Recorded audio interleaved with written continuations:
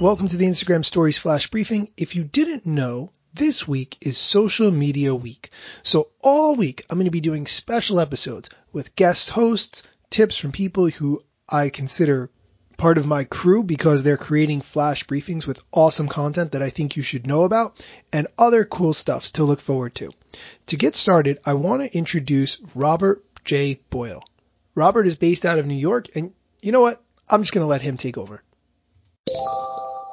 Welcome to the Instagram Stories Flash Briefing. My name is Robert John Boyle, and today I'm subbing for Daniel Hill.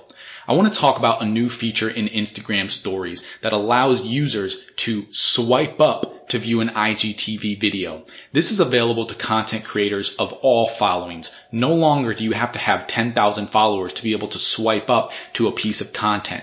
Any user on Instagram can now create an IGTV video and allow people to directly swipe up within Instagram Stories. Now, there's a few reasons why I think this is important. Number one, clearly the success of IGTV over the past 6 months, spearheaded by Instagram's new campaign, shows that they plan to make vertical video a bigger part of their strategy in order to keep people on Instagram and away from other platforms like TikTok that are all about vertical video. The great thing about IGTV is no longer are you confined by certain height requirements or length requirements. Vertical videos in IGTV take up the entire phone and they can be as long as you want. So what does this mean for you, and why is this new feature important?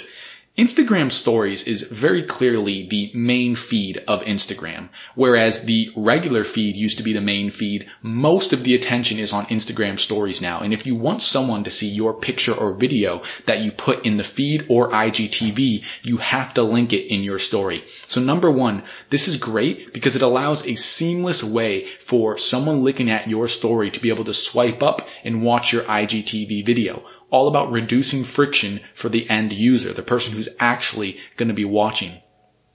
One tip that I would give you when you think about creating your IGTV video is, if it's longer than 60 seconds, notice that it can also show up on your profile. So what you want to make sure that you do is actually create a video that's not as long as it allows you to be, but one that's short enough to fit within the requirements of what's going to show up on the preview.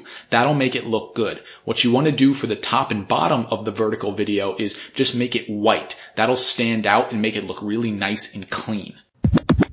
I hope you found some value in what I've said. Again, my name is Robert John Boyle, and if you'd like to hear more from me, head on over to the Make Positivity Louder Flash Briefing in your Alexa app. At Make Positivity Louder, all we're focused on is practical ways, practical things that you can do today to become just 1% happier, just a little bit happier every single day. Again, thank you so much for listening. Thank you, Daniel, for having me on, and I hope all of you enjoy the rest of your day.